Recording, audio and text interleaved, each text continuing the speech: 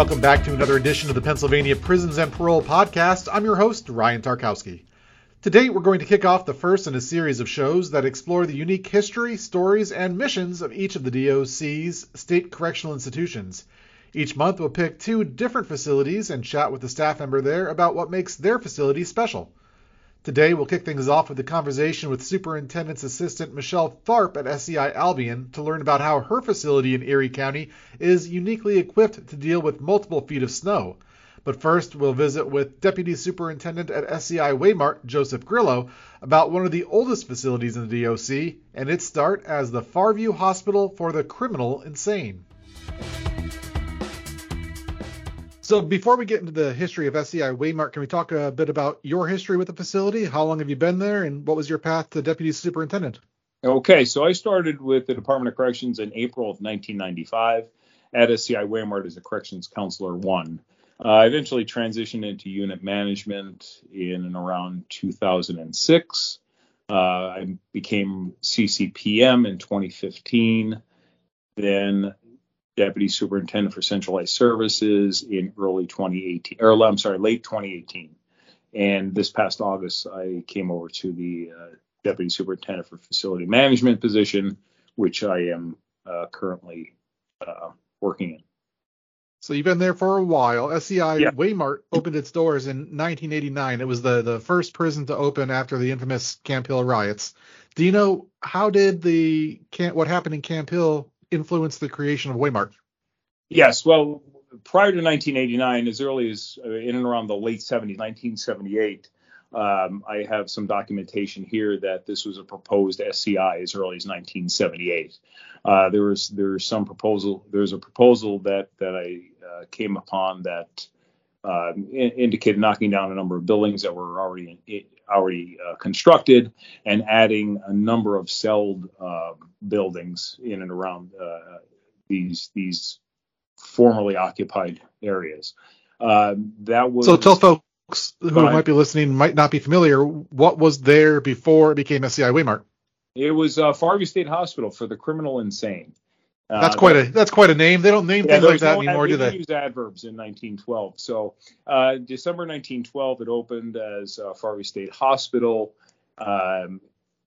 It housed anywhere between early 1913, there was 171 inmates here, patients here, and at its peak in 1960, there were over 1,400, and all were seriously mentally ill.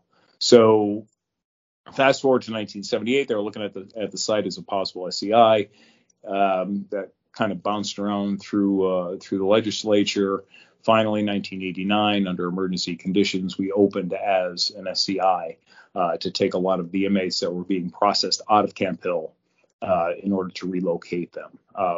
But at that time, Farview State Hospital was still operating in pretty much a third of the facility was still Farview State Hospital. 2/3 was State Correctional Institution at Waymart. Coexisted like that up until 1996.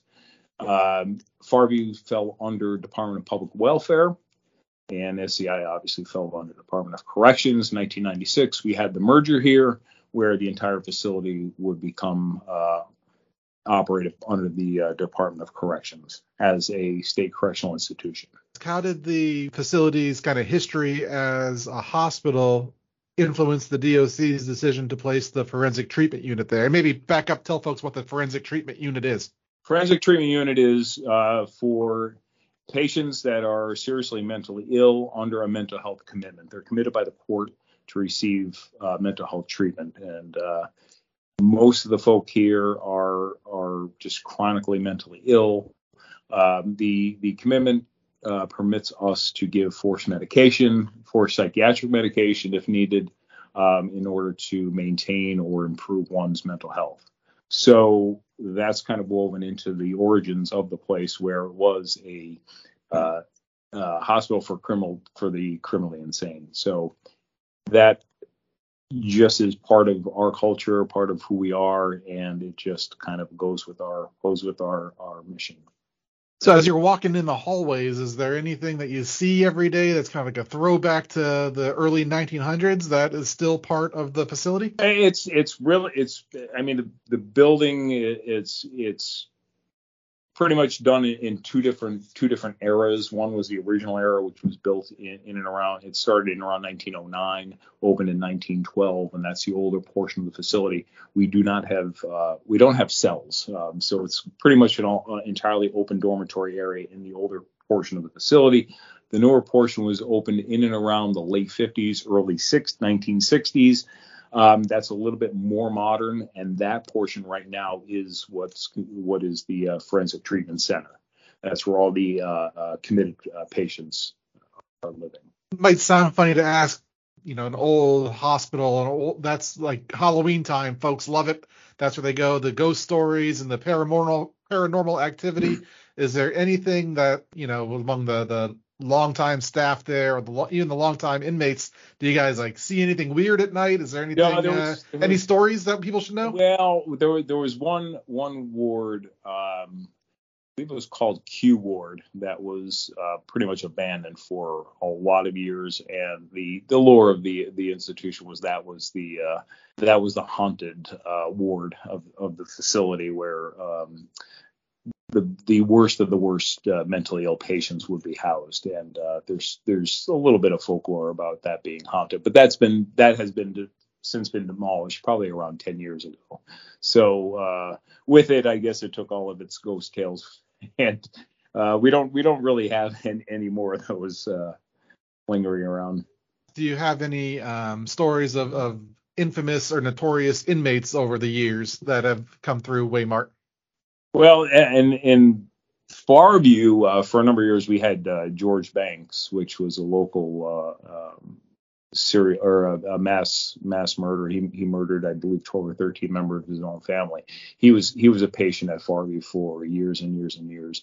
Back in probably the early to mid 80s, the patients would come to Farview and they would receive state minimum wage to work at Farview. So a lot of inmates / patients manipulated their way to Farview in order to get out of debt. So they would come here and they would earn state minimum wage, get their bank account back up and moving, and then transfer back out to the state correctional institution that they came from in order to pay off debt. So that was a ploy back in the 80s for inmates. It was alleged that George Banks was one of these patients that took advantage of that.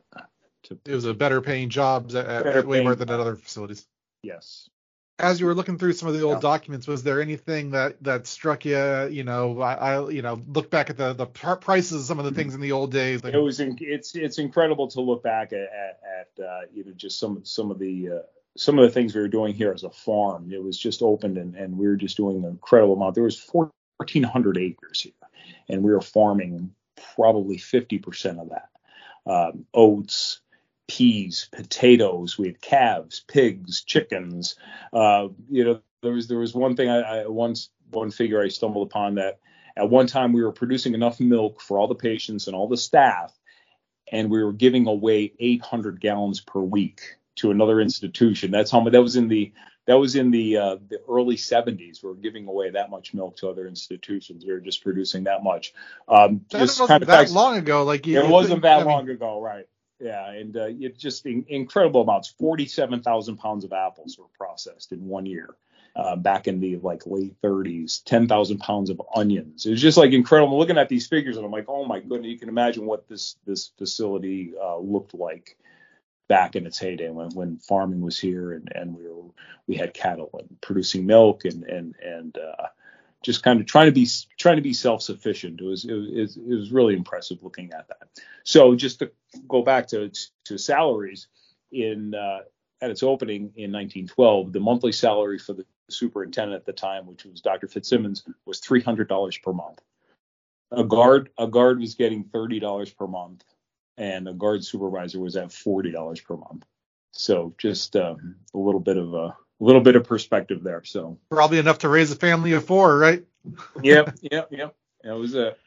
So we know that the DOC certainly has a set of standardized policies and procedures in place that unify how facilities are run, but each prison, each facility has its own culture. When I think of SCI Waymart, I think of the 12 months of kindness campaign that you guys do all year long, public service campaigns. What makes SCI Waymart special in 2024? In 2024, we continue to treat the mentally ill.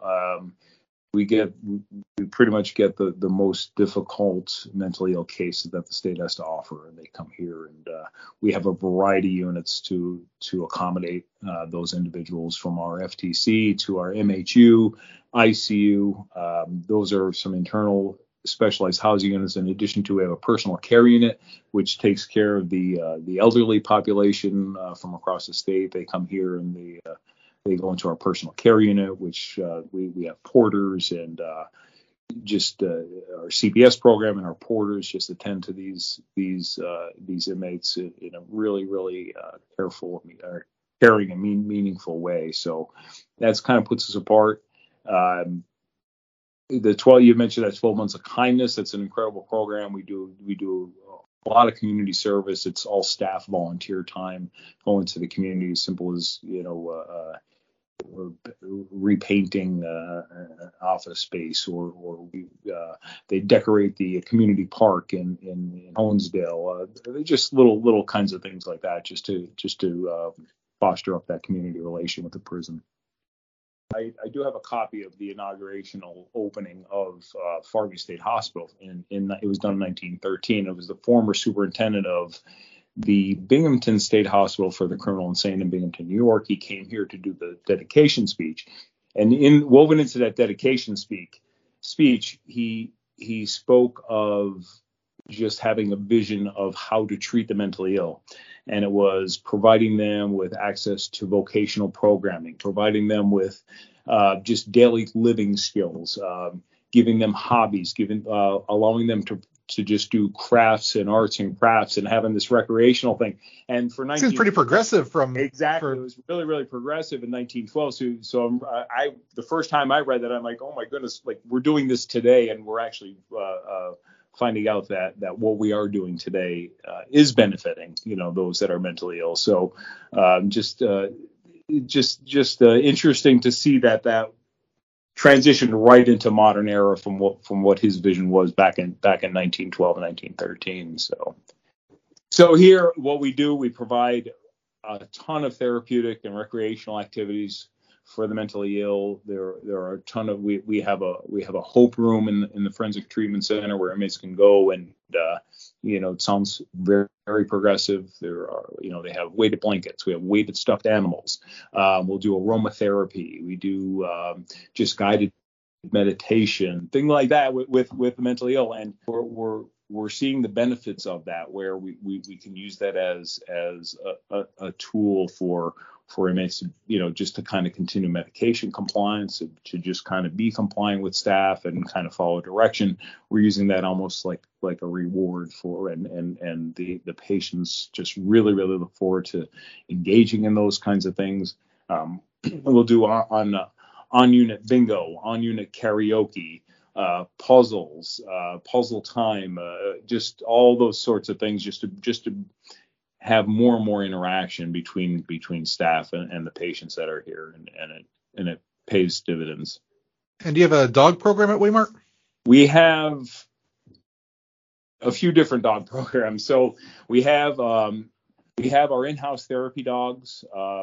Right now we have 2 adults, and we just got a puppy about 2 weeks ago, Louie, who's going to be trained as a therapy dog just for SCI Waymart. We have an outside person coming in and training Louie. And we have another dog program where we get dogs from a shelter that is in the western portion of the state, and the inmate dog program socializes these 4 dogs. We get 4 at a time. Socializes the 4 dogs, provides really basic kind of commands, just gets them kind of in a place to where the outside facility can adopt them out, so that they're assisting whomever. The last batch of dogs, a few of them went to families where there were hearing impaired individuals, some with the elderly, just to provide assistance dogs. So that program is working very, very well. So from the start of SCI Waymart as Farview State Hospital back in the early 1900s to late 80s, early 90s, becoming full-on SCI Waymart. What is next in 2024 and beyond? Where is Waymart going? We keep plugging away. Always willing to pursue specialized housing units. Just kind of try different kind of programming here, just to see what works and what way we can benefit the department in programming and specialized housing areas. Continue to treat the mentally ill. We want to be a one-stop shop when it comes to treating the mentally ill. So we can have a patient come in that's just in really, really horrible shape mentally, and just get that person right on track to where, eventually our hope is to put them into our general population. Is the goal rehabilitation and preparing these folks for reentry? Some of these folks are getting out, correct? Yeah, just about all of them will be getting back out. So it's preparing them for reentry. The biggest piece of all that is encouraging medication compliance, to make sure that they're aware of the need to stay on medication when they're not being watched and they're set to their own devices. But just that the medication is huge. Med compliance is huge with these guys when they're getting back out into the community. We have a team of social workers here that are just constantly pursuing leads out there in the community to get these patients back into the community and set up with resources out there with employment and housing, and just to get back out there and be successful. Before I let you go, can you talk about how medication works with therapy and all the other aspects that you have at SCI Waymart? How is this like a holistic approach to mental health, and how it all works together? The treatment team consists of everyone from corrections officers to psychiatry to our activity staff, counselors, social workers, anybody that would have any sort of interaction with the patient. So everybody's on the same page. All along the way, like as I said earlier, med compliance is the most important aspect to mental health treatment is having that med compliance. So all along the way, everyone on that treatment team is encouraging that med compliance and making sure that all the patients are taking their medication. That combines with our recreational staff when they're doing activities with them, which combines with our security staff, which just all along the way are encouraging that compliance, encouraging them to get healthy and to make the right decisions, to do the right thing. So it's a holistic approach. Thanks again to Deputy Superintendent Grillo. Let's jump from the northeast corner of the Commonwealth to the northwest and welcome in Superintendent's Assistant Michele Tharp to the podcast to learn more about SCI Albion. Can you tell us what makes SCI Albion special? I would have to say the fact that we have been designated as a mental health facility. We actually have 2 units now that are specifically designed to house these individuals. One is our residential treatment unit, the RTU, and our newest unit is the NRTU, which is a neurodevelopmental residential treatment unit. That unit was developed to house individuals with neurodevelopmental issues, such as those with an autism spectrum diagnosis or with an intellectual disability. I know there's been a lot of interest in that, as we are the first in the state to have such a unit. Yeah, I know. Kurt and I actually made the trip up to the frigid Northwest, I think last year, for the NRTU when it first opened. How are things going? They're going actually extremely well. The inmates, you can definitely see how it is helping them along the way and with their programming, and they are coming along leaps and bounds. I would have to say personally, they are coming along a lot better than they would be if they were in just a regular general population housing unit, only because of the additional programs and stuff that they offer. And the staff, specially trained to be on that unit too, correct? Absolutely. Yes, the staff are a huge, huge blessing down there. So, and they all do a wonderful job doing what they do, and they're all very dedicated in helping these individuals. So that makes a world of difference. And what is the RTU? The RTU it's basically just, it houses the mentally ill individuals. So It's sort of like the NRTU, except it doesn't have the additions and the special programmings and special cells and stuff like that as the NRTU. So they're not a general pop unit, and they are more formulated for the mentally ill. Would you say that SCI Albion, that's kind of the facility's mission, is to house some of those folks with the more special needs? Absolutely, yes. That's what we've been designated for. So we do have quite a few inmates here with those diagnoses. So that is our forte, if that's what you want to say. When I think of SCI Albion and where you guys are located in the northwest part of the state, first thing that comes to my mind is that it's cold and there's a lot of snow. Are there any good stories from SCI Albion's history of big snowstorms or the effects of weather on your facility? Oh, the weather in the winter can be quite miserable here. The most recent significant snowfall that we had was back in December of 2017, and we received approximately 5 feet of snow over a 2-day period. So that was horrible. We did dig out rather quickly. However, it does make, conditions a little difficult to drive in. So that's one thing I want to reiterate on that is just because we live up in here and we deal with these conditions on a unit or on the yearly basis does not mean it makes it any easier to drive in. I think it's kind of interesting that we're talking to you right now in this time of year, the winter time. It's funny because we're down here in South Central PA, the Mechanicsburg area, and folks, things shut down if we get a couple inches of snow, and people always say, oh, up in Erie, they're used to it. They know how to handle the snow. But like you said, there's being used to it, but there's the physical girth of all that snow that has to be dealt with, right? There's no change in that no matter how you're used to it you are. Nope, absolutely not. I mean, there's many times when we get a significant amount of snow overnight and, our staff, most of our officers have to be here by 6 a.m., and a lot of times the plows have not even been through on the roads. So it can make driving quite hazardous, especially, we have staff that drive all the way from Ohio and New York and as far south as Mercer. So some of those trips can be quite harrowing. We've talked about in the past about how each facility is kind of its own little city. They have their own emergency plans, their own fire emergency response teams, the FERT teams. Does Albion have anything special when it comes to snow removal? Like, how do you guys deal with that? Because you can't call in outside vendors to come and plow your yards, right? You guys do that all yourselves? Yes, we do it all ourselves. Our maintenance staff generally handles the majority of it, but we do have an inmate crew, and they are the inmate shovelers who will shovel like the inside of the facility, and then we have the outside crew and our maintenance that take care of the parking lots and the driveway and all of the outside sidewalks and things like such as that. And then so it just gets piled up, right? You can't like take it anywhere.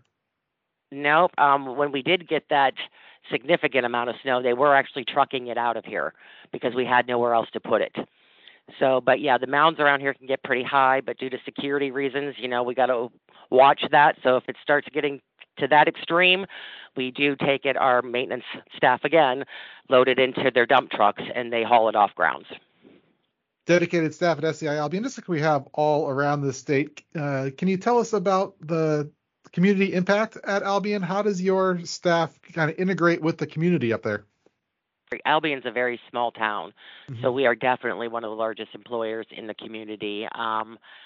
As a matter of fact, back when the prison was built, it was the project to build the prison was one of the largest construction projects in Erie County history at that time. I think we have a pretty large impact on the community, just one for the fact that we provide many stable jobs to the area, and then, of course, we support all of their local businesses. We also have an empowerment committee and an ACE, that's an employee organization here, that are always implementing donation drives and participating in special events to raise monies for several organizations in the community. And we also have an inmate organization, which is called ANIVO, and that is called the Albion New Inmate Visionary Organization, which also holds fundraisers on their own in the inmate population to provide donations to several organizations in the community. When I talk with folks, they are always surprised that inmate organizations give real money to community organizations. Can you talk about that a little bit? How do the inmates decide who to give back to? How does that all work? I want to say it's like a general consensus, like the Anevo group. They're the ones who are in charge of where the donations go and how they go and hold these fundraisers, what kind of fundraisers they're going to hold amongst the inmate population. And then I'm assuming they go and they just vote on it amongst themselves, and that's how the decision is normally made. But they give to so many organizations, so each year it can change yearly, it can change monthly, whatever, their aim is for that time of the year or whatever, that's normally what they do.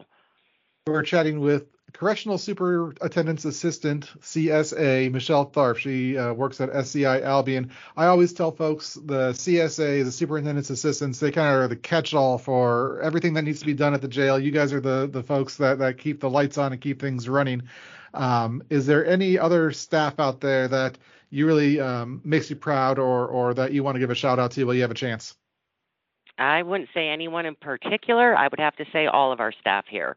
And just for their dedication and knowledge that they possess, especially the contact staff who work inside the fence, their jobs can be very challenging to perform, and they do it, let alone the safety risks they may encounter on a daily basis.